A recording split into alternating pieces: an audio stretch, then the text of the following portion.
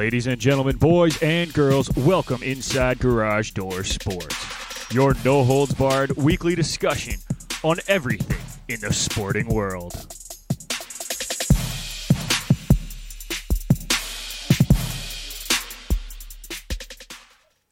That's right, folks.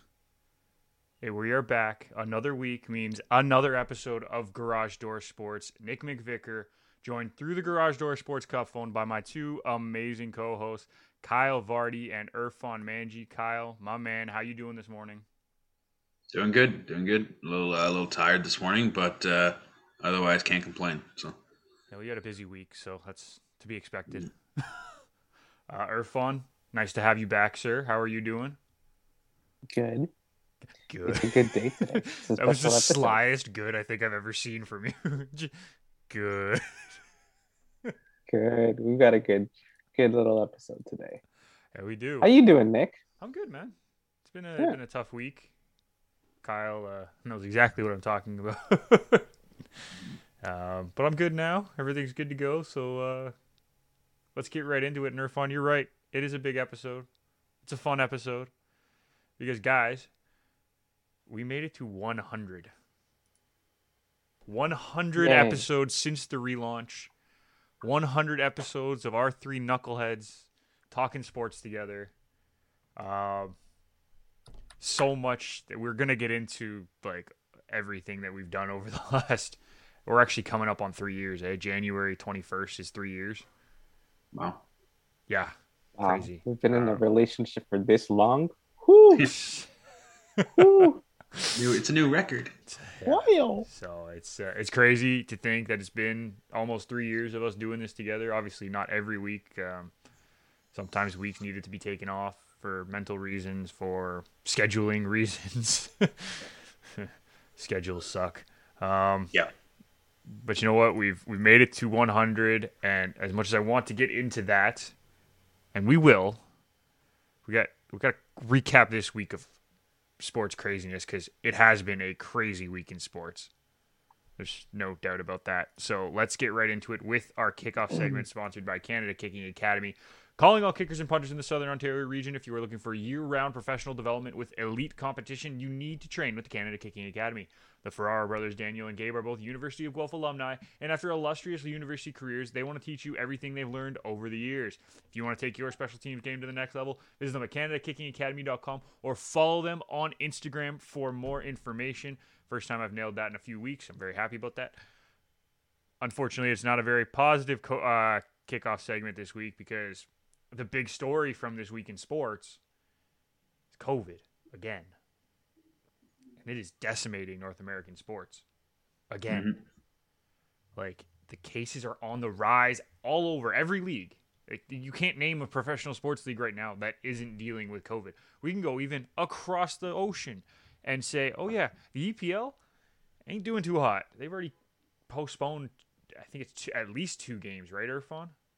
4 out of 6 today, I think. Is it 4 now? It was 2 yesterday when I was paying attention because I know Man U had their game postponed and there was one more. It's up to 4. Yes. The only 2 games was Arsenal, Leeds, and Villa. Who the hell was Villa got his postponed today. Yeah. Yeah, I think it's just Sky Sports has this thing where it's like all 5 matchups of the weekend. Yeah, 5 matchups of the weekend, and then they keep eliminating one matchup every couple of hours. Jeez. Mm-hmm. I'm actually surprised that the Arsenal game's going on then at this rate. Like, yeah, but actually, yeah, it makes it 5 games now. Actually, with that Villa. Yeah, 5 out of 6. Yeah. That's just ridiculous. Like, that's my point though. Like, COVID cases just on the rise across the leagues. We can look at the North American League specifically. The NHL has had 20 games postponed as of like the latest update. There's probably going to be more coming because close to 70 players are affected. And I think, Irfan, you and me were talking before, it's 19 Flames. Yeah. That's basically their entire roster. I think they have 4 guys who are on the NHL roster before all this that have not been affected. 4. Mm-hmm. 4.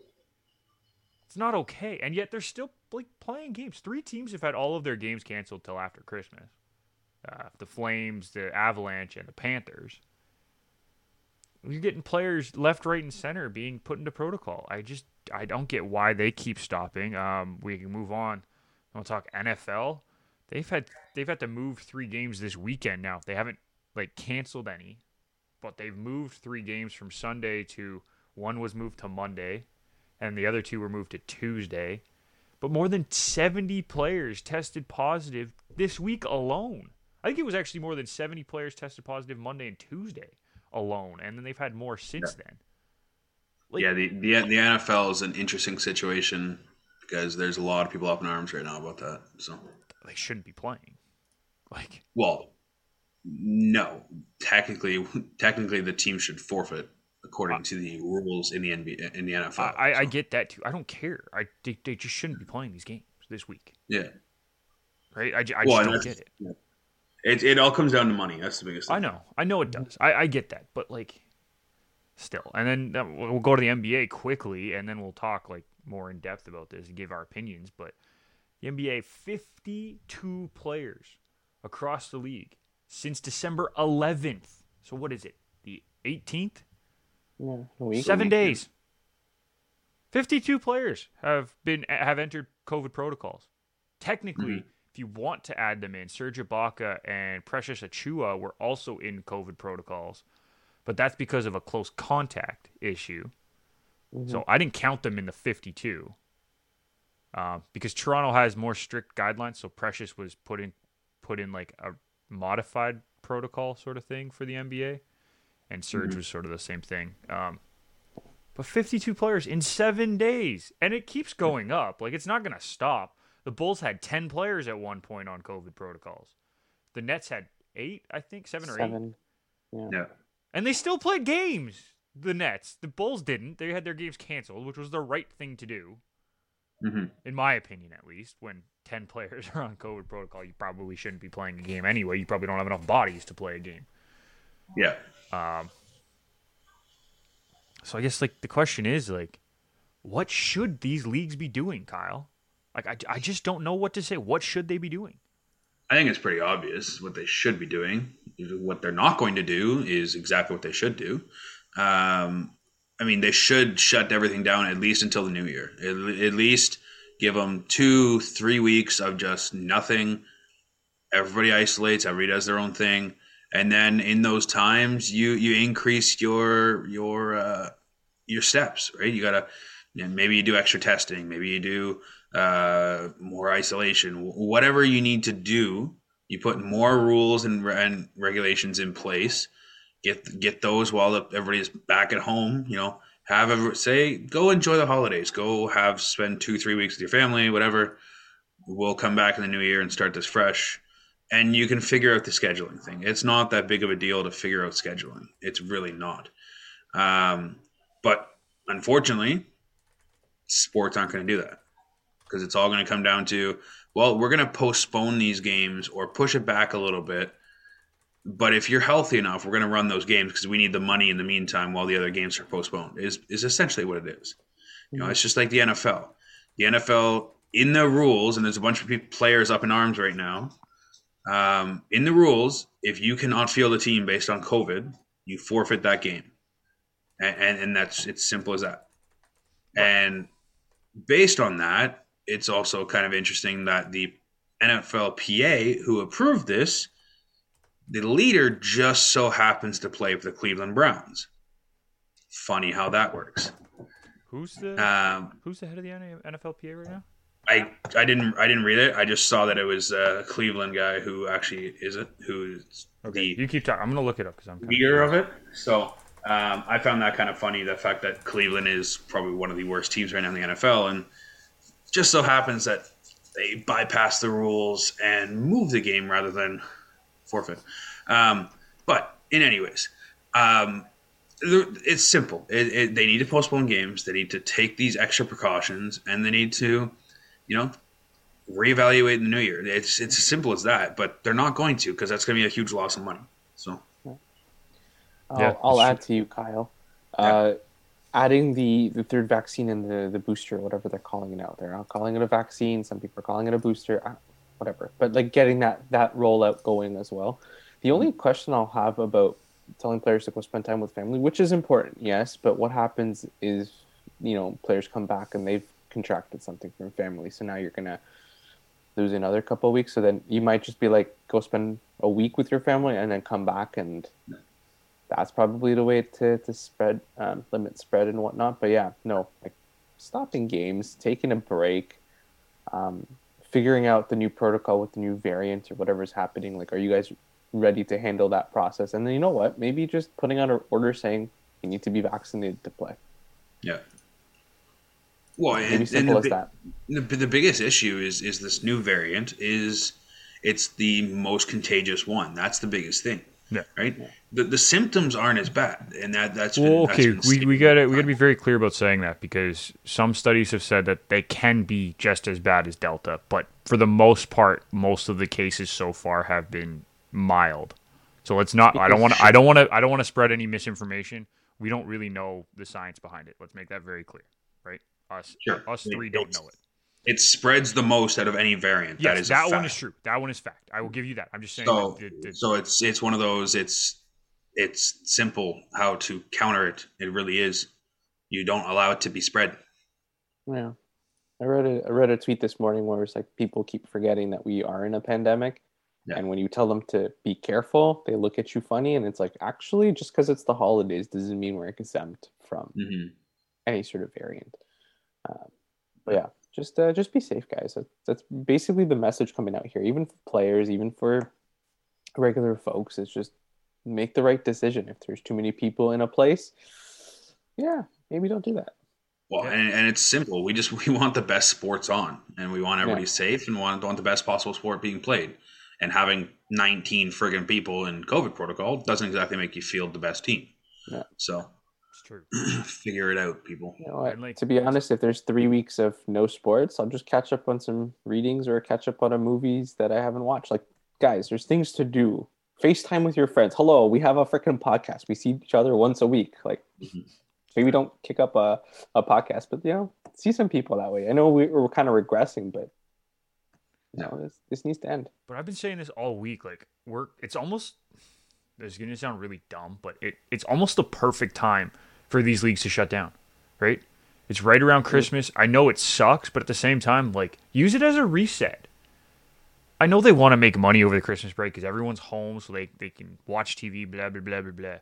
But listen, the players want to be able to see their families at Christmas. Everyone does. Like, that goes without saying. And I know you have to be really careful with COVID, and that's why I'm probably not going to be able to go to my family Christmas this year, because they've just put the restrictions down to 10 people again, and I'm usually the 11th person on the list.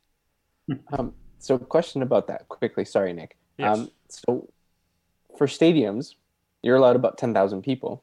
Yes. But in your families, you're only allowed 10.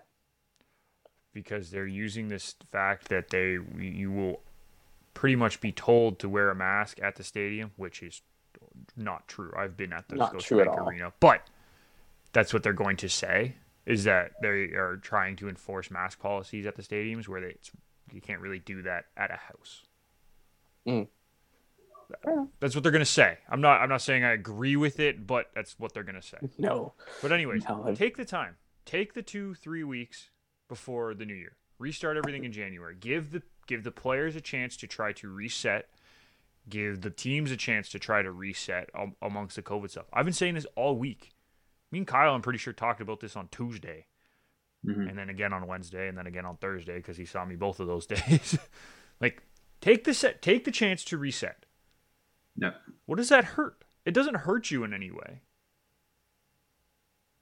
A little bit in the money, but you're still going to play those games. I'm not saying, like, cancel the games. I'm just saying move them. I know it's a little harder for the NFL. I get that. The NFL is the one that would have the hardest time trying to do that. But you realize that the NHL right now has a 2-week window already set. Because let's be honest, if they send players to the Olympics, the NHLPA is not doing their job protecting the players' best interest. As much as I want to see NHL players in the Olympics, and I think we all agree, the Olympic Games is so much better when there's NHL players in it. Yeah. This ain't the year to go. I don't think any athletes should be going to China right now. Well, and I think if they do, I'm sorry, but you have to quarantine for minimum 2 to 3 weeks. Sorry, Exactly. it's got to be that. So Like they're if then affecting the rest of the season. 100%, and that's why I think like sure, like if you want to do that, technically the NHL is not going to stop you because they already said it's up to the players. But if you do go, there's got to be some sort of requirements or something. Even if you're double vaxxed, it doesn't matter. You still have to quarantine, Yeah. especially with the amount of exposure you have at the Olympics. Yeah. There's got to be something in place. Agreed. Irfan's smirking in the corner now. I'm laughing because I mean this is a discussion. Like they did this with Tokyo, so why not just push it another year? Like I don't like it's blowing my mind that Tokyo recognized this, but Beijing hasn't done this yet. You realized that everything's being pushed to begin with. Just take the push. I'd rather have healthy players and healthy people. I mean, I think we all would. Yeah. At the end of the day, but in reality, again, it comes back to, well, we've put so much money into this. What are we going to do? Like, is Qatar, like, talking about the bigger tournaments and events, is the World Cup going to get pushed if this continues? Probably not, because there's so much in the hole that they need to. Yeah, right? There's so much in the hole to do all these things. So, I mean, unless something drastic happens where, like, 50% of the North American population is sick. No, and I know that, but like at this point, there actually is a stipulation in the agreement with the NHLPA and the NHL that if the risk of COVID is too high in the season, and they have to postpone enough games or like potentially close down for 2 weeks, that they don't go to the Olympics. Like that's in the agreement that they have about the Olympics, because they'll need to use those 2 weeks to make stuff up. Well, listen, I think we're there. Yeah. You have more than 75 players are in COVID protocol right now. You have an entire team almost in COVID protocol in the Flames. I think we're there. Am I wrong in thinking this, guy? Like, I just don't get why this is being such an issue for the league to just wrap their head around. We're there. We have reached that point of no return at this point. Either you step in and shut everything down for a couple weeks to try to stop the point of no return, or you go full bore and we're going to have multiple teams in the same situation as the Flames soon, right, Kyle? Yeah. I think it's just, I don't think, for some reason, I don't think they want to admit that this is truly a thing. It's weird, but it's almost as if they're like, no, it's only affecting some teams. It's not affecting everybody. Well, it's affecting everybody because the minimum every team has like 2 or 3 people at the very minimum that are being affected by this. So it's a full league-wide thing, but it's almost as if they don't want to admit that. And I mean, we can only say so much about them that they don't want to admit that, but it's the truth. So yeah, I don't know. Like, am I wrong in thinking that it's time to just shut it down for a little bit? As much as I love sports, like obviously I do. We have a sports podcast. We're on a sports podcast right now. I love sports, but we might need to shut it down. Yeah, I have no problems with that. Like, I don't think you're far-fetched. I don't think you're reaching at all. I think take the break. And you know what, though? If the Olympics is so worried, or double IHF is so worried about hockey players coming to the Olympics to play, then maybe just push the hockey portion to a different time of the year. They can't do that. I know they can't do that. Like, that won't work. Well, fine. But I'm just saying, like, there's just trying, like, I don't know. I don't think. I think a person's life and safety Agreed. is much more important. And you're hearing some of the players say it too, right? Like, they're like, I'm not sure I want to go to the Olympics at this point. Mm-hmm. As much as I want to play for my country, I probably won't go. It's like, okay, well, that's a thing. Like, this has now got to the players' minds, and they're like, okay, maybe I shouldn't be going to this because it's just not safe. I don't want to have to quarantine for 5 weeks in China. Because that's the other thing. Like, if one of them tests positive, that player's there for at least a month in China. Not here. They don't get to come back. They're stuck there. Well, like, take the NHL example. If any American team comes up to Canada and they catch it, they still have to stay in Canada for 2 weeks to the isolation period. So, like, you're already doing this within North America. You're doing it between Canada and the U.S. Like, how? But the difference is, what is the isolation period here? 2 weeks. Yeah. It's No, no. minimum 4 in No, no, China. I get that. I get that. I was like, so like if we're already at this level of isolation and bearing down, like now you're going to international waters. Like, what's the difference? You know what I mean? Like, it's a huge jump. Yeah. Yeah. So people don't want to do the 2 weeks here, and then what? They're going to be willing to do the 4 weeks. Yeah. Exactly. I just don't get it. I don't understand why they're pushing so hard to have this go this way, but well, no, I do. I know it's money, Kyle. I know what you're gonna say, but Pretty much. but like they have to look out for the players. They have to look out for the teams. Like I think the Cleveland Browns are using what, a 4th-string quarterback this week. I think it's technically. I think it's technically 3rd, but they signed the guy from the practice squad on Tuesday. Yeah, they signed him off the practice squad. Yeah.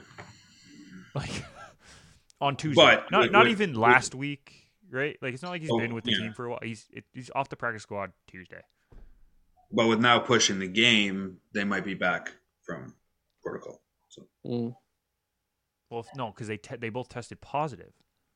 yeah, but you still, if you put 2 negative tests within 24 hours or whatever, then they technically by NFL you're allowed to. So. That's in and of itself a little bit ridiculous, but yeah. Yep. Add another player to the NBA protocols. So we're in the mid-50s now. Who? Miles McBride of the Knicks. Oh, jeez. Another Knicks player? Jeez. That's always good. All right. Well, I think I've yelled enough about this, so that'll do it for our kickoff segment sponsored by Canada Kicking Academy. Make sure you check them out at CanadaKickingAcademy.com or on Instagram at Canada Kicking Academy for more information on how to take your special teams game to the next level. Let's stick with the hockey conversation because we're kind of on a roll right now with hockey for the most part of that conversation. And big news dropped. What was it? Was it yesterday? Thursday? I think so, yeah. It was yesterday, right? It was yesterday. Paul Maurice resigning as the head coach of the Winnipeg Jets. This one kind of came out of nowhere for me. I don't know about you guys. I didn't see this coming. They're 3 points out of a playoff spot. Yeah, they're not doing as well as some people expected them to do this year. But at the same time, like, they're 3 points out of a playoff spot, and they've dealt with so many injuries and a few COVID cases themselves. Like, I was shocked by this one, Irfan. Yeah, very shocked. Actually, I was scrolling through the score yesterday, and I was like, wait. Twitter. It was a clip by Tim and Friends. And I was like, wait. Hold on, timeout. He what? So I went back, did some research, and yeah, he stepped down. And I mean, definitely a new voice, but like this guy lost top defensemen over the last 3 to 4 years and still made the Jets a compatible, like a strong competition for teams. Like he's a good coach. He's a good guy. And I think I respect the maturity of the decision going, yeah, we're very stagnant right now. Like, yes, we're improving, or yes, we're not, yes, we're playing well, sorry, but we're not going in a direction that's going to get this team winning a championship. Maybe it's time for a reset. And like, I'm very shocked by it, very caught off guard. He's going to have a job very soon again. Like, give him maybe a couple months and he'll be back to coaching because he's that good. But I don't know if he wants to coach though. Maybe you're right. Maybe he's been coaching since he was 20. He's been a head coach since he was 25. Yeah, since the Hartford Whalers. Yeah. Yeah, he might take. It might not be a few months. It might not be a few years. He might take some time here and just be like, hey, you know what? I've done this for so long. It's time for the next chapter of my life. Yeah. And I wouldn't be surprised if maybe we see him on a TV broadcast in a few years. Because he is so well spoken. Like, that's the one thing that I always realized about Paul Maurice is that this guy is so well spoken. Every conversation you hear from him, it's meticulously thought out, but also doesn't feel forced. Right? Like, It just feels like he's having a conversation with you, and he understands everything. It's not like he's biased by his team. Like when the Jets and Leafs had that whole kerfuffle a few weeks ago, when he spoke about it after, he was pretty honest. He's like, yeah, the refs missed a call. Our guy had a bad hit, and Jason Spezza had a bad hit, and it kind of all snowballed from there. And unfortunately, that's the way it works. right? Like it's the way it happens. I was like, holy crap! Like no other coach is gonna do that. Every other coach is gonna just No. single out the guy from the other team and say, "Oh, that was an awful hit." Like I can't believe they let it get to that. It's like, well, Yeah. no, Maurice is honest about it. Maurice has always been that way, and that's what I remember most about him. And I think that's what I'm gonna remember the most about him moving forward because he was just. It never felt like he was forcing anything. He never felt like he was scripted by anybody else. It was always him, and that's why I think he'll probably end up in a broadcast role at some point if he wants to, because Yeah. who wouldn't just want to have a conversation with him on air, like right, Kyle? For sure. No, for sure. So, I mean, I think it's going to be a little period where he takes a break. I think, especially with everything going on with today's world and everything like that, I think it's just one of those ones where it's, okay, I'm not coaching. Let's go home. Let's go relax for a bit. Spend time with the And family. I think in order for him to go back into coaching, if he truly does want to go back into coaching, Yeah. I think it's got to be the right situation. He's not going to go to a developing team that needs a brand new coach. Like he's not going to go to like an Ottawa team. He's not going to go somewhere like that. Sorry, Irfan. Sorry, Irfan's don't face when laugh. you said Otto. He's like, He's No, going. I try not to laugh. It's true. He's going to go to a team where they're on the fringe of being playoffs. They have a young core, like that kind of stuff, where they just need that little bit more to get them over the edge. Is really the team he's going to go to. That's the type of coach he is. He can truly make them take that next step, and I think he's fantastic for that. You know, getting them over the hump once he gets them there, that's a whole different issue. We got to see where that can go, but. As you said, 100%. I could see him doing some sort of broadcasting role as well, and truly striving in that as well. So all the best to him in future endeavors, and see how it goes. yeah, and like I just kind of want him to do what's right for him at this point, right, Irfan? Like this guy's been everywhere. He's done pretty much everything. The only thing he hasn't done is win a Stanley Cup. Right? Like he's been in the playoffs 1, 2, 3, 4, 5, 6, 7, 8, 9, 10 times in the NHL across 25 years. Like how sweet is that? Like that's incredible. And he's lost in every single round. He lost in round 1, he's lost in round 2, he's lost in round 3, and he lost in the finals with the Carolina Hurricanes in 2001, 2002. Yeah. He's literally done I mean, everything. he's also coached some very blech teams for quite some time as well. That is true. I was Right? gonna coached say the Leafs. pretty much every year he was a Leafs coach. It was year. Yeah. Okay, hold on. Can we take in that he had a winning record in both seasons as a Leafs coach? Yeah. I believe that. That's The team incredible. just Because that team yeah. was awful. horrible. They were. But they were that's probably bad. that's probably why he's so respected around the league, is his ability to claw the best out of his players. I think I'm gonna miss him behind the bench. I believe he lived around the Oakville area, because my dad ran into him a few times. So, I mean, if he's moving back closer to us, I'm like, all right, yeah, some Paul Maurice in action, but We'll just call him up seen- to the Arendelle Minor Hockey Association to coach with Yeah. us, right, Kyle? Yeah. No, I mean, if this is a break for him, and he deserves it. Like, I think whatever decision this guy makes, he's a solid dude, solid Canadian dude. For sure. I agree 100%. And this is a guy who I've respected ever since I've realized who he was, because sometimes you don't realize who the coach is sometimes. But as soon as I started to listen to him talk, you're like, okay, I respect this guy. I totally get why he's a head coach and why he's been so good. I think, let me just check this. He's had, since 98, 99, he has only had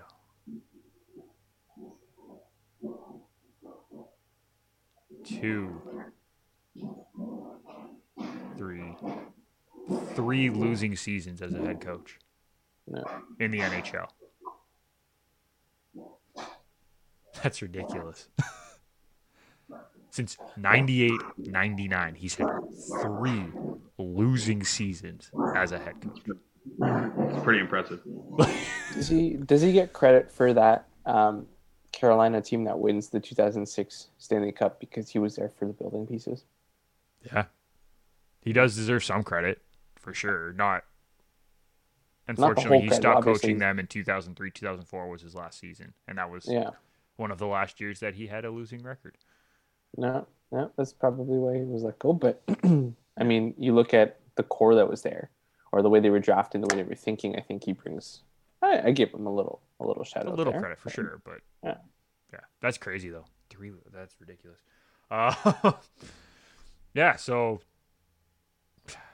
good luck to Paul Maurice. Hopefully he finds something that makes him happy. Let's keep rolling here, boys. A little football talk in the Grey Cup came and went, and the Blue Bombers remain Grey Cup champions. Mm-hmm. It was a slow start. Oh, my goodness. That first half was awful. Yeah. Awful football. The halftime show was good. Yeah, it was good. But then the second half really brought the fireworks. Holy moly, that was probably the most entertaining half of football I've seen all year. Yeah.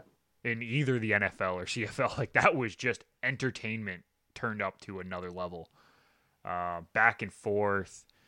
Ticats were up by, what was it, 18 at one point or 20? They were up by a lot, and then the Blue Bombers slowly chipped away. Everyone kind of questioned why they took a field goal at one point to remain a 2-score game. Or they did a touchback or something to try and they gave like 2 points. I was talking about the Blue Bombers earlier, and then the Blue Bombers go up by 2. Yeah. And the Ticats. And then the Ticats on did the that. return. The guy took a knee in the end zone to put the ball at 35, not waste any time. The Ticats end up tying the game, going to overtime, and then Collaros leads the boys, gets the touchdown, and unfortunately, Masoli gets picked off in overtime. By the way, the probably most incredible pick I've seen this year as well. Bounced off 2 people. The one guy reaches down, scoops it up to the other guy. Like, just incredible. And I don't know, Kyle, let's start with you. What were your thoughts on the game? What did you think about it? I mean, the first half was terrible, but it was really a tale of one half, and it was just a matter of each team finally showing up. And you didn't think the wind was going to play that big of a factor, but it definitely played a huge factor into decisions. It was definitely a tactical game. You know, Winnipeg deferring in the first half and then deferring in the second half too. You don't see that very often. Mm-hmm. But I mean, it all set up to having, the ball in the fourth quarter, and it actually proved a big factor as they scored 15 points in the fourth quarter compared to 6 from Hamilton. So, I mean, it was big in that case. So it ended up being a very entertaining game. It didn't start off that much, but it was definitely something that was needed that we spoke about last week. Something that was needed in the CFL to truly bring it back a little bit and have a really good, entertaining game. And what did I say to you after the game? What did I text you? What were the? What did I text you, Kyle? I'm trying to think of what exactly the words were. I believe the words were, and I quote, "The league needed it." Yeah. I said, "What a game!" You said, "Oh yeah," and I said, "League needed it." Yeah. That's it, Irfan. The league needed it. Yep. You want to add to that, buddy? You're on mute, Irfan. Or we just can't hear him. Oh, we can't hear him. We've lost Irfan, folks. We can see him. Hello? There we go. There it is. There you go. My headphones died? All right. I guess I'm going to be screaming a little. There you No, go. you're good. That's fine level. You don't have to yell. Yeah. All right. Okay, good. Sorry. That's a new one. It was a slow start. I mean, it kind of looked very similar to the Ticat Argos game, which started off pretty slow as well. But I think full credit. I'm giving credit to the Arkells for getting the energy up in the stadium, to getting the players' morales boosted. Because when the second half started, especially in the first couple of minutes of the third quarter, oh my God, every play we're like, I didn't have a favorite going into this, and I was like screaming at every play. I was like that's a great play. Oh crap, good defense, or oh shit, there's a flag on a freaking finger move on the line there. I was like, oh, how do you catch these things? Like it got more intense. It got a lot better. A lot of those things that you guys mentioned, like questioning, oh, why are you doing this, or why aren't they going for this, or why are you kicking here? Like there was a lot of those questions that went through the game, but I mean at the end of it, like it was an entertaining 4 quarters, and then I love our overtime. 4 quarters. Hold on. It was an entertaining 2 quarters. 2.5. I'm just collectively putting everything. 2.5 quarters. You're right. Yeah. But like the game itself was 4 quarters, right? So, okay. But I well, actually no, make it like 4 quarters technically, because overtime was as long as it was, and it was better than the first 0.5 of the game or whatever, quarter and a half of the game. But I was just gonna say, like, I really enjoy the way our overtime worked. You get a touchdown and the other team gets an opportunity to answer, whereas you have it's very to go for 2.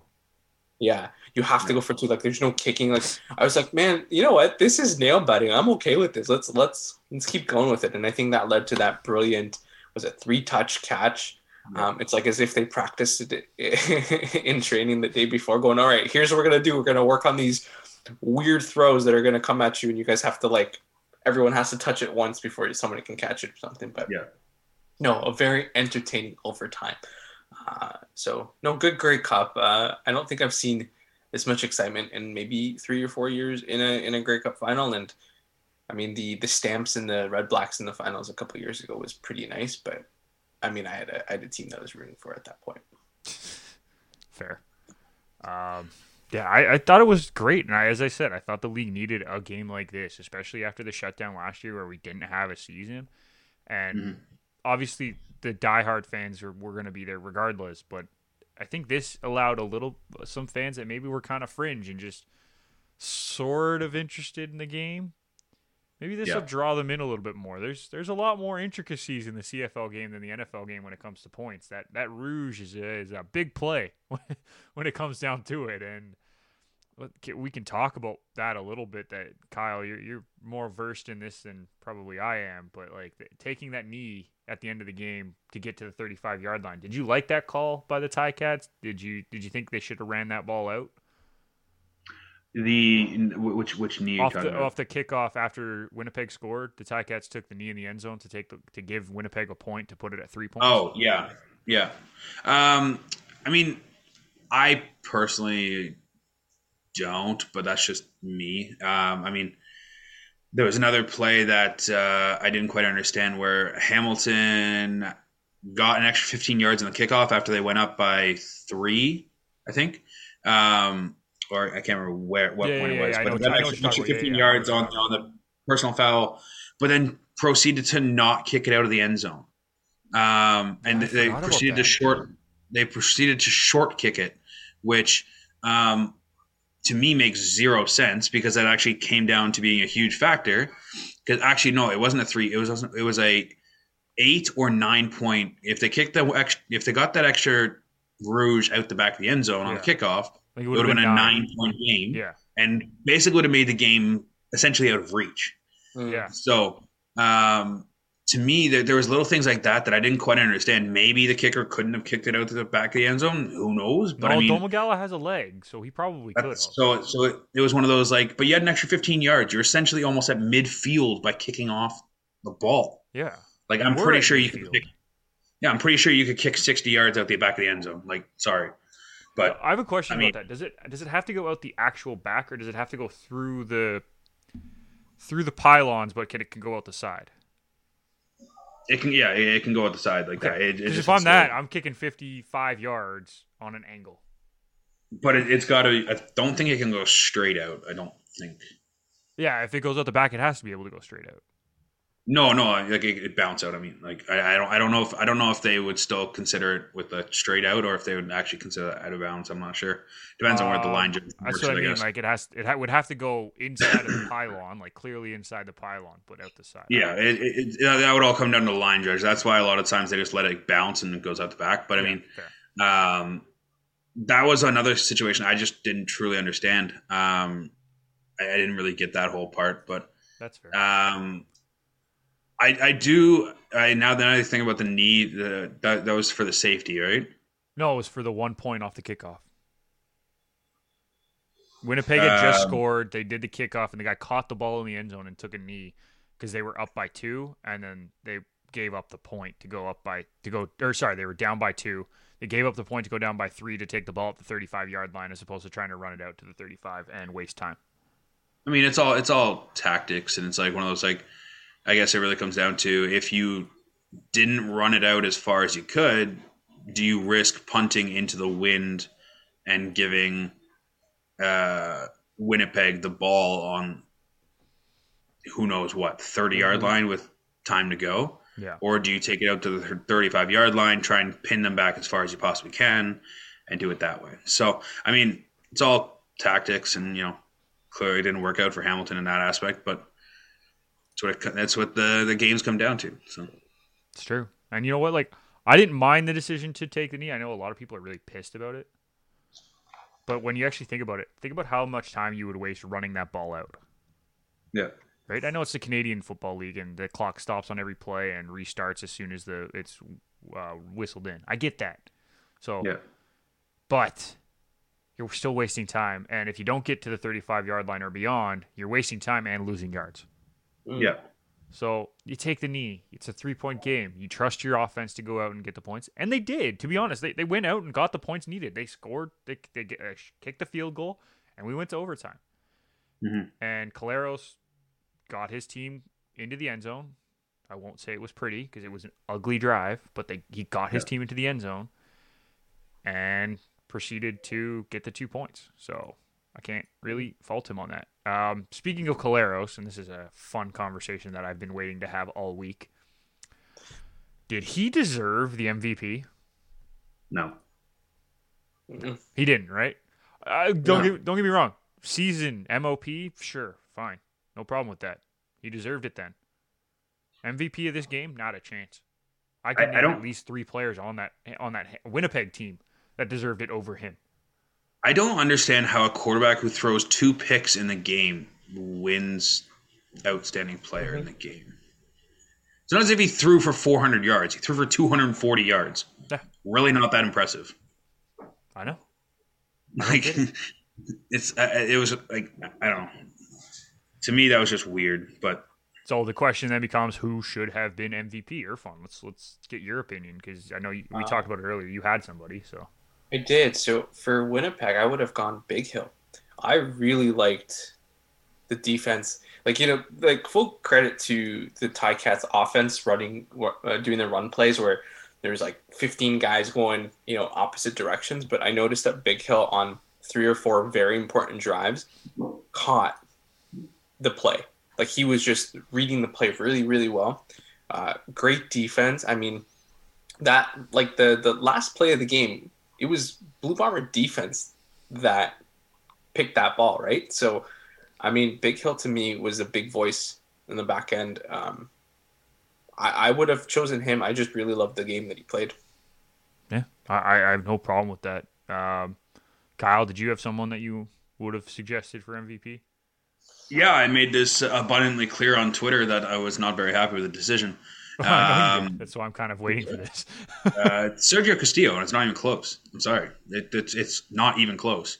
Without him in that game and kicking those field goals, Winnipeg's not even considered in this game. I mean, he was clutch. He hit 5 of 5 for his field goals. He got the extra. He didn't get credit for the Rouge because it was their kickoff guy or whatever, punter. But no, without him, Castillo did the kickoffs. No, it was on the punt that they got the Rouge, not the kickoff. No, they did. He got one Rouge. He got the end of the game, the one at the end of the game that we were just talking about. That was off of a kickoff. Oh yeah, sorry, yeah. It was Leggio or whatever got the Rouge. The other one, yeah. Leggio got the other one, yeah. But Western like to me, like 16 points and they scored 33. He was literally almost half of their entire points was kicking the ball, and it's like the kickers truly don't really get enough credit sometimes. You're also forgetting the extra points. Yeah, true. So Fair. He had more than half of them. Yeah, I'm pretty sure. And it's one of those. Am I wrong? No, you're right. You're right. Yeah. Because they scored what, 2? How many touchdowns did they actually have? 2 touchdowns. Well, because they went for 2 in extra, so 25. He had 16 points by He had himself. So they 17. scored. Yeah. So because they would have. Yeah. Okay. Um. So it's one of those, like, to me, we were watching the game on Sunday, and it was like, this is his this is his MVP to lose. It's really what it is. Yeah. And I mean, like, if Andrew Harris maybe put up a touchdown, could I have given it to him potentially? That would be my second guy I probably would have given it to. 80 yards rushing, add a couple yards in receiving too. I would have considered him. But even then, I don't think it's really close. It's Santos, or sorry, Castillo. I kept calling him Sergio. I kept calling him Sergio Santos last week. I don't really know why, but it's Castillo, and that I will die on that hill that he should have won MVP. Yeah, I agree. The other 2 names that I was thinking of, Winston Rose on that defense and Kyrie Wilson. Both of those guys played incredible as DBs in this game. Wilson obviously had the game-ending interception off of the Rose tip. Yeah, so, you can throw in Darby in there too if you wanted. Yeah, you could throw Darby in. He was the third guy for me, but I was saying the other 2. I noticed they were all over the place. Darby had an incredible game. Like, yeah. You could even say Willie Jefferson influenced the game. I know he only had 3 tackles, but man, they were like double teaming him, triple teaming him, trying to just keep him away from Masoli in the end. Also, oh yeah, full credit to Jeremiah Masoli. That guy, after the week he had, after being pulled from the semifinal, not getting many first team reps because they were going with Dane Evans, and Dane Evans goes down in the first quarter or early second quarter, whenever it was. And Masoli stepped in, and what did he throw for? He threw for 185 yards on 20 of 25. Yeah. He had 2 touchdowns. Like, I give full credit to that guy. That is a tough situation to go into. Also ran for 35 yards as well. Let's not forget that. Yeah. Well, and the only pick he threw was that one at the end of the game. The one at the end, where it was tipped by 3 people. Full credit. He came in with a mission, eh? Like, the minute he got the first snap, it looked like, this guy is a motivation to do well right now. Yeah. And as he was pissed off. It's simple as that. Was he pissed off, or was he just decided, you know what? This is my team. I'm going to do what I can for my team, and I think that's what he stepped in for. I think he was pissed off and said, "Hey, like, you guys started the wrong guy. I'm going to go out and show you who should have started the game." Maybe, but it's actually funny because, like, you actually talked. If you had a chance to listen to some of the press conferences, I know it's press conference and they kind of have to play nice, but if you do it all the way back all season long, Dane Evans and Jeremiah Masoli, like, are each other's biggest supporters at this point. I'm not saying Masoli has something against Dane Evans. I'm saying Masoli what Masoli was doing is auditioning for his new team next year. Yeah. That's true. That's what he was doing. That's true. So it was one of those. Screw you, Ticats. I'm gonna go out. If I win it for you guys, it was one of those, like, if I win it for you guys, great. I won a Grey Cup. I'm going to a new team next year, and I'm going to be the starting quarterback. It's simple as that. Like, it's really one of those, like, all right, you want Dane Evans to be your guy? No problem. I'll show you guys what you're missing out on. I'm out next year. Mm-hmm. Yeah. And it's weird to think like that, but that's 100% what his motivation was he's like, I know what I'm capable of. You guys clearly, like, maybe not necessarily don't believe in me, but you don't think I'm the best option. So let's go prove you wrong. Well, it's funny, though, because going into the Eastern Conference Final, he was the option. He was the number 1. Yeah. And he's been the number 1 for most of the year. Right? So he was the number 1 on the Ticats. Yeah. And then he had a bad game. Let's not deny that. That was an awful game against the Argos. It was bad. 100%. And Dane Evans stepped up and played a phenomenal game, 16 for 16. Right? Like, we can talk about that all we want. So they said, okay, well, right now, the guy who's playing the best is Dane Evans. So they went with him in the Grey Cup. What? I'm watching college football bowl games right now. Of course.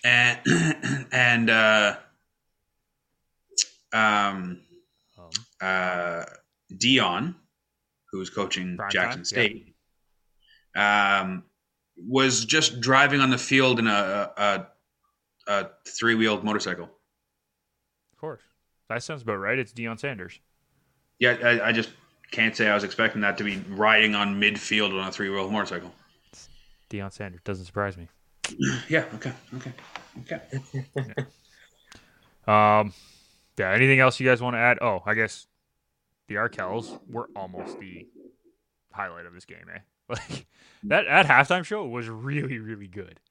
I know there were some sound issues here and there. It sounded like some of the mics were not great. But like the music was so good. The Lumineers were fantastic guests. Yeah. The guys with the instruments just dancing the whole time. I was like, how the hell are you? Who was the girl? I forgot her name. That joined. It's a really weird name. I can't think of it. Yeah. Yeah. Oh, it was like, yeah, you're right. It's like Dibsy or Rib, something like that. It was. Yeah. She's like really phenomenal. I'm sorry, I can't remember your name. I really do apologize if you're listening to us. Well, yeah, we were saying on Sunday that was your ultimate your wet dream. Sorry, weird way of saying it, but it was it was Nick's music. It was everything he listened to. It was Cam Hughes. It was everything he listens to. It's that type of music. It was like, oh my god, Nick is like, oh my god, this is finally the time. It was Cam Hughes' music. No, we were saying it was Nick's. And then they brought in the Lumineers, and we're like, yeah, Nick's in heaven right now. Nick's in heaven right now. I wasn't, because I was producing that, and we were trying to make sure that the sound kept going through properly on the radio, and that was awful. See, I liked the show, but bringing out the Lumineers just slowed it down. That was the one thing that I did say. I was like, I love the Lumineers. They're a great band, don't get me wrong, but it kind of just felt like it became too slow. Well, it was like first song super hyped up, let's go, let's get it going, and then like I guess they did like half a song after that, and then it was all of a sudden Lumineers, and it's like, okay, guitar solo. Yeah, and it's not even like they're like the Lumineers just don't play fast music, and I get that, and it is what it is, but it was still entertaining. Like it wasn't bad. Oh, for sure. And then they slowly built it back up to that last song, which was so much fun to watch everyone jumping around on that stage. Like that was cool. So, in the end, it was a really good show. I was very impressed. I did not like the last one, to be honest. The last CFL halftime show. I think that was wasn't that Carly Rae Jepsen and Justin Bieber or whatever 2 years ago? I can't say I watched it 2 years ago. Was it Alessia Cara? I don't. That's the thing. I don't even remember. That's my point. I'm gonna remember this one. K-Flay is the lady's name. Is the rapper. Yeah. She was weird name. Yeah, she was really good. That's all that matters. All right, boys. It's time. Let's start reminiscing. 100 episodes together, the three of us. When I say that, 100 episodes, what's the first thing that like comes to your mind, Kyle? Well, 100 episodes. It's kind of surreal with how much time's passed. I mean, looking back at it, obviously. And it was actually it was this year that we did it. Was when you and I did the NFL draft live show. Like that to me, it was a great thing. It was one of those something unique that we hadn't done before. That that was kind of cool. And obviously like live reactions and all that kind of stuff was definitely worth it. And it's weird, but the other thing I look back on was that movie. The movie Madness winners. The movie Madness, whatever we want to call it. And just everybody's reactions on like their favorite movies and like movies people haven't seen and all kind of stuff. And it was kind of cool that we like, yes, we're a sports podcast, but we relate in movies and sports movies and all kind of stuff and kind of touch a little bit on everything. So, I mean, it's been a great almost 3 years and 100 episodes. So, I can't complain. Yeah, they're fun. 100. What does 100 mean to you? You know, when we had our 100 like garage door sport in total episode, I was like, I can't wait for ours because like I think that was a massive feat. That was an amazing time, and then put ours into perspective, and it's like, okay, this is like the three of us have actually done this together. Yeah. But I will say the fact that I've appreciated is the amount of friends or people that I've met through our show. You know, huge shout out to the Culvers. Yep. Shout out to Haley. Just good people that you come across. Gabe, Like we can keep naming the list of wonderful people that have graced our show, and I think that's what I've respected is that they're good people, and it's not just like you have a guest and you never speak to them again, but it's like let's have a conversation every couple of weeks, and definitely enjoy that for sure. Yeah, I mean, you nailed it right there on that. And as I wear our sweater in pride, so. Yeah, well, I mean, it's true. Like our guest list has been just incredible over the 100 episodes. Like you mentioned, Braden's been on, Haley, Luke has joined us, all the athletes that we've had on the show. Marco Carducci, Nico Giannisopoulos when they were on Cavalry, and then when Nico switched over to York, he joined us as well. Covering that ECPL and getting to talk to Max Ferrari and Feroz Ali, like that was really, really cool. Getting Mike on that one time to talk a little hockey. Like we've had just an incredible list of guests. The other one, speaking of our movie madness, Kyle, when we had oh my God, I'm totally blanking on the player's name now. Oh no. Oh, no, this is bad. Who was it? Somebody help me, please. Anybody. What are you referring to? Huh? What are you referring to? When we had the player and his girlfriend's dad on who owned... for the movie Madness. Yeah. What's the player's name now? Off the top of my head. Oh, my God. This is going to piss me off. Chris Manella. Chris, yes. Chris and his girlfriend's dad, who owns Hollywood Canteen, was just, like that was so cool. The perspective they gave was incredible. Yeah, right. Like we've had some just great guests, and it's made our lives easier. I mean, you also mentioned Gabe, right? And we can talk about Eric last week. That was a lot of fun, and having all the hosts from all the other shows jump on here and there, right? Yep. Like, I mean, we've had Logan join us for that draft show, Kyle. That was awesome. We've had Ryan on before from 20 Minutes on Ice. We still have yet to have Paige on this show, eh? We have. We had Paige on this show? Yeah, we did. A couple months ago. We did the Euro preview with her. That's it. We did. You're right. I was just mixing up shows. I was mixing up shows. I'm sorry. It's okay. When we first started, though, like, I mean, we see your priorities. It's fine. When we started, though, like it never felt like there'd be more than our show. Yeah. And now you look at it, and there's 2, 3, 4, 5 at one point that were added to the whole network. Right? 6. Yeah. So it's 6. Yeah. Like that's just in perspective. You're like, I did not see that coming in our first 2, 3 couple of years. Like, especially in our first year, I was like, there's no way. Like, it's just the 3 of us. That's how it is. That's how our Saturdays are going to be. Yeah. But now that you see things associated with it, we got the betting, we got hockey, we've got soccer, we had Kellen at one point, we had football, we had the rugby show for a little bit. Like, just spectacular for sure. And, like, let's not forget that we've done 100 episodes of a sports podcast. Majority of that time, we've been in a pandemic. Yeah. Right?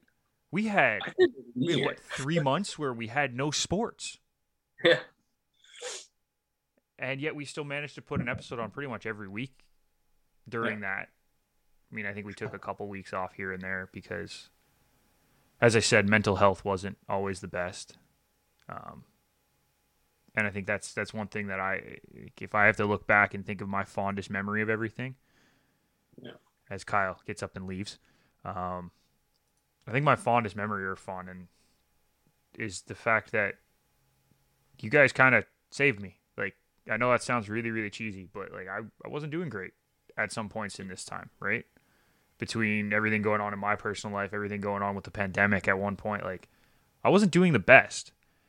And this show, everything that we've done across the network, like it saved me.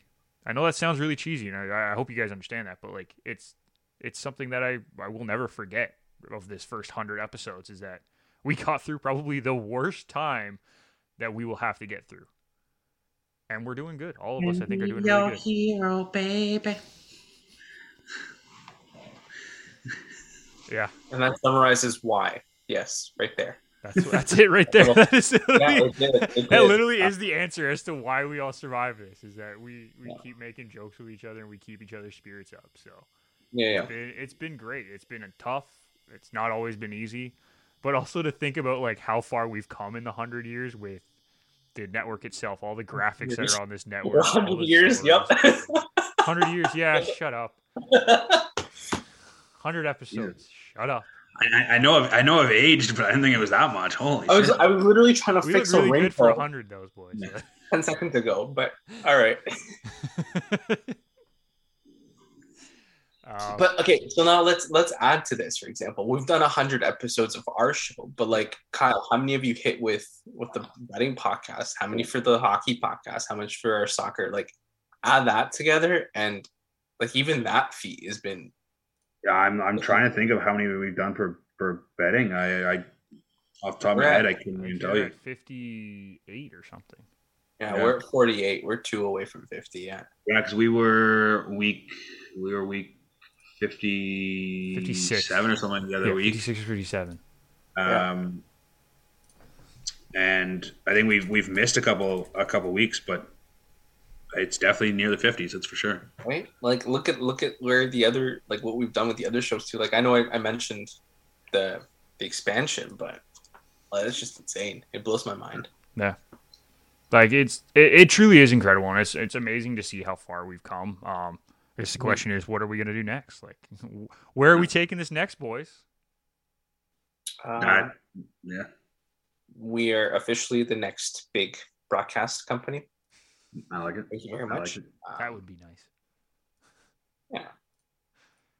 No, we got a lot coming up the pipe. Hopefully, we'll do another like movie marathon thing or movie madness in the summer. I would love to see more of us being able to do some cool updates like that. You know what we could do?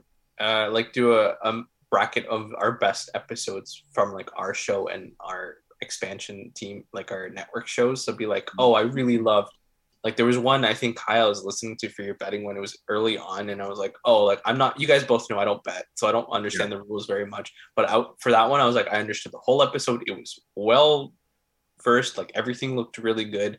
I believe so. Like we can toss that into it or something. We can have like the best episodes of each shows and then kind of have a final battle. I don't know if that would work. I mean, that'd be a lot of listening, but once you read the description of an episode, I think you remember it right away. So for sure. Yeah. No, I think eventually, once some stuff is gone, maybe we can do a couple in-house shows again too. Potentially, if we can work that out, see how that works. I think that's get back to our roots, I guess is what you could say, because we've been doing the virtual one for too long now, almost 2 years. But well, I mean, technically, we've been doing virtual for longer, but it used to be you and me in the same room with Irfan in Ottawa. Yeah. We've all been doing it virtually for 2 years almost. Mm-hmm. So and it's little things. I think there's definitely some stuff we haven't touched on that we can potentially touch on, all kind of stuff. There's so much room for us to continue to do this, and I can't wait for the next episodes to be done. So. Mm-hmm. Well, we just had a comment in the chat, boys, and I want to keep talking about 100, but I think we're kind of at the end of it. So let's just get into this. We have a first time chat from a viewer, Alex224678A, saying, "Hello, I'm from Russia. What do you say about Zenit's game in the Champions League and about the last round of Chelsea Zenit?" Irfan, this is all you, buddy. Hold I on, actually missed the game. It was a 3-3 game when they played Chelsea in the last game. So yeah, trust me, I'm not happy about that as a Chelsea fan.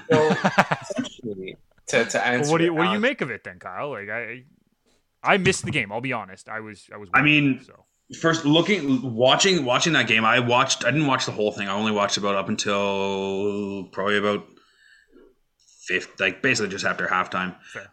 We had to get a little work done. Zenit completely dominated in that first half. That was Zenit's game to lose. Honestly, they came out. They were strong. They had huge possession in the first half specifically. I mean, it ended up being 54% Chelsea possession, but in saying that, Chelsea with only 54% possession is a very poor game of possession for them because they're usually around the 60 plus mark because they always keep the ball and just basically the other team has to counter, right? That Chelsea's the team that just needs the possession. But I mean, Zenit had like 18 total shots, 7 on net. They were pretty much dominating Chelsea, and it was bad for me to say. As soon as they scored that first one, I'm like, okay, this isn't going in the right direction. Then they scored the second one to go up 2-1 before half, and I'm like, all right, Chelsea's done in this game. Like they just weren't playing well, and Zenit was playing great. And I mean, Chelsea obviously came back. Zenit kind of stole the extra 2 points with that 90th +4 goal,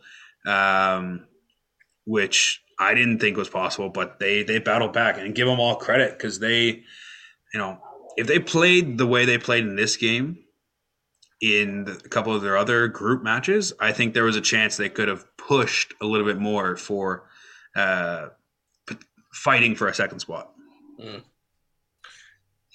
Listen, I'm not going to take anything away from Zenit, but I will also say that Chelsea in the last 3 to 4 weeks have struggled without N'Golo Kante being healthy. So I know one player doesn't make a team, but I think losing one of your best players that bosses your midfield, I think it's been struggling. They've blown leads against West Ham. They've played okay against United. They played a couple weeks ago. They also didn't look great. And, Kyle, yes, they're a possession-based team, but they need at least 55 to 60% of that ball. But they only had it because, that pressure in the 80-something minute with Werner's goal. But going to Zenit, to answer Alex's question, I thought Zenit did a good job of saying that if they win this game, they actually have a chance at a Europa spot and continuing their European quest, which, it doesn't look like it when you have Juve and Chelsea paired up against you in the same group. No. And this is disappointing credit to Zenit for a good game, for pushing Chelsea back, and maybe that just exploits a couple weaknesses in Tuchel's system, which I haven't been able to say for the first 4 months of the season because they've been great. But this also shows you that even Juve isn't great. Like this group, like Juve did not play well against Malmo. I thought Malmo played the ball very well. They're very efficient. None of the square passes that came out of that game were bad. Like it just looked like a good Malmo performance, and then you get Juve who gets a lucky goal. So at the end of the day, I think Chelsea didn't play well, and that's why the draw came out. And I thought, Juve also weren't good, and they probably didn't deserve that win. If that wraps up, or that summarizes that group, I just hope they're both sharp going into next round. I mean, Chelsea has Lille next, so don't take it as a walkover because Jonathan David's going to have a goal or two, definitely. But this will be a good test to get N'Golo Kante back and healthy, and maybe that's going to help them secure it. Yeah. And if you're looking ahead for Zenit, they're now in the Europa League playoff against Betis. I think they have a very good chance to win that and move on to the round of 16, and then end up in the draw there. I think that's a great opportunity for them to continue playing in Europe, and I think they could actually go pretty far. I know they only got 5 points out of the group stage, but that's 5 hard points that I don't know how many people expected them to do that well. So keep looking forward, Alex. Hopefully your team can keep playing. Good luck against Betis, who's a top 3 La Liga team right now. Well, and the biggest thing with them is they are tough to play against at home. That's the biggest thing. Exactly. So if they take care of business at home, then they'll be fine. Well, the away goal rule isn't there anymore. So you need like you said, you need a solid home performance, and they probably will drag teams through it. Yep. Okay. Take care of business, then play defense. Okay, here's the question though: are you guys happy that the away goal rule is gone? No, I liked it. Really? I loved it. I loved going into this was United in their prime, going into Barcelona and pulling out a 1-0 win or a 1-1 draw and coming back to Old Trafford and being like, we've got some swagger. This was like before they lost in the finals. But I think I don't know. For me, I think the goals shouldn't matter anymore. But going in and getting a 1-1 draw still would bring swagger back to Old Trafford and for leg too. Like it would, but like you could come out with a 0-0 home game. Not that we want to see that, but then you go, well, I'm through because like we had a hell of a game away from home. Yeah. Like, I don't know. I really enjoyed it. I mean, when I play manager mode, I love playing away from home because you can thrash a team 3-0 and go home and be like, I can sim this game now. I was never a big fan of the away goal rule because, like,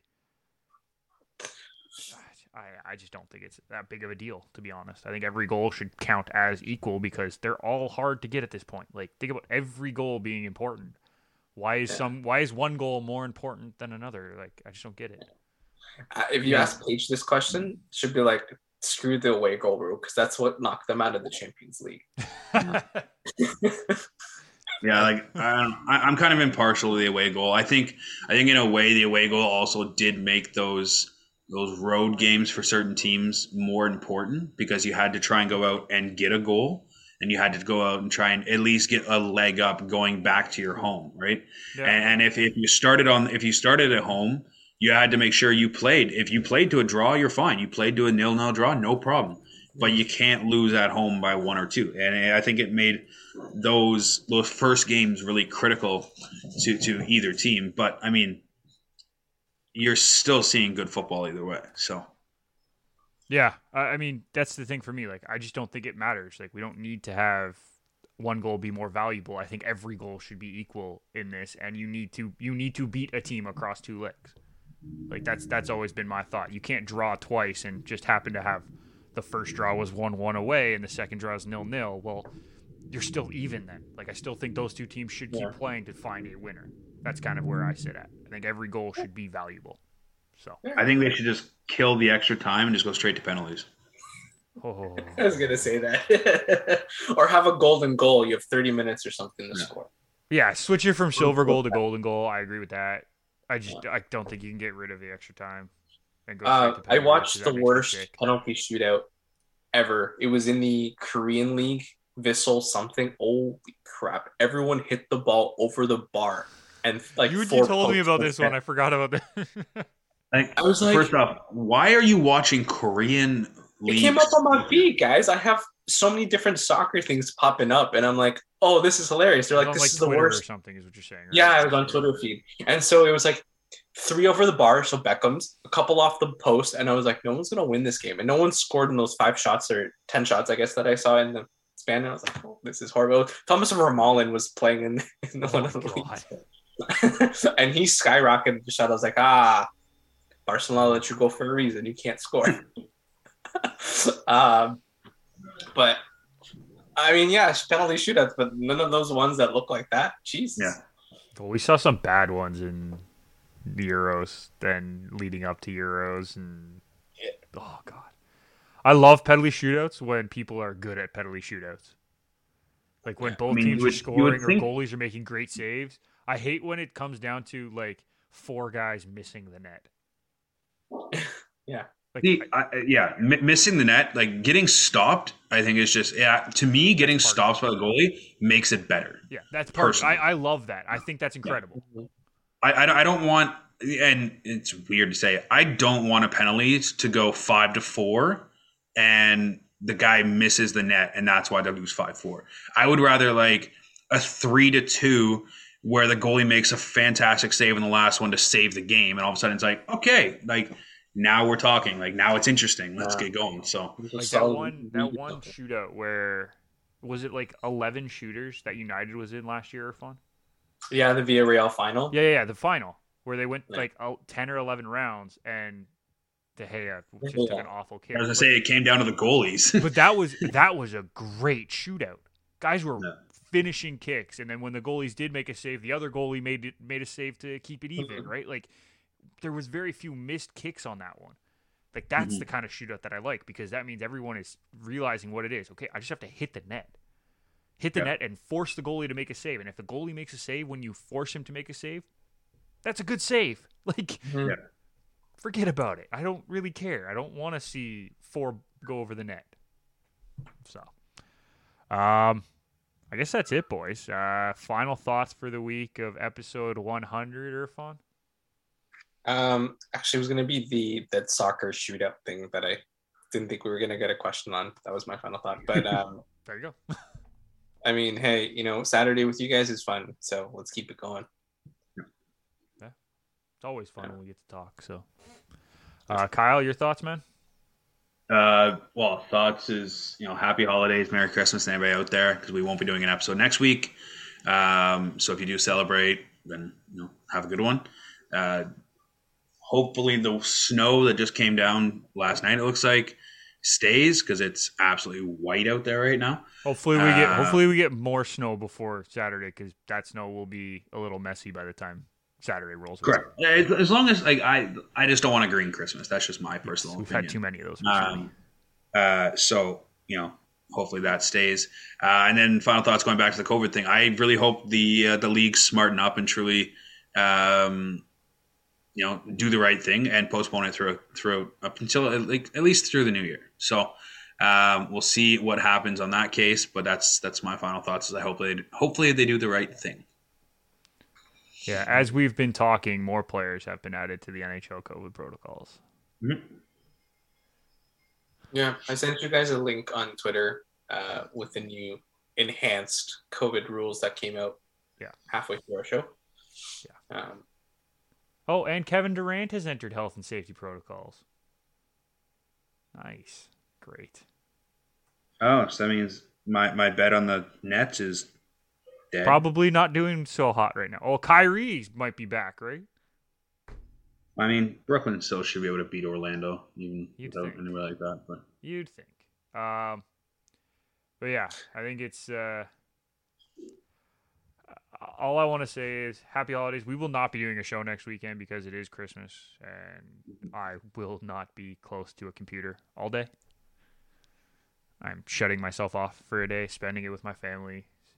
So, yay! You guys can do a show if you want, but I won't be here. Please just be safe, be smart. We're obviously in another wave of this pandemic, and this one looks like it's going to be a pretty brutal one.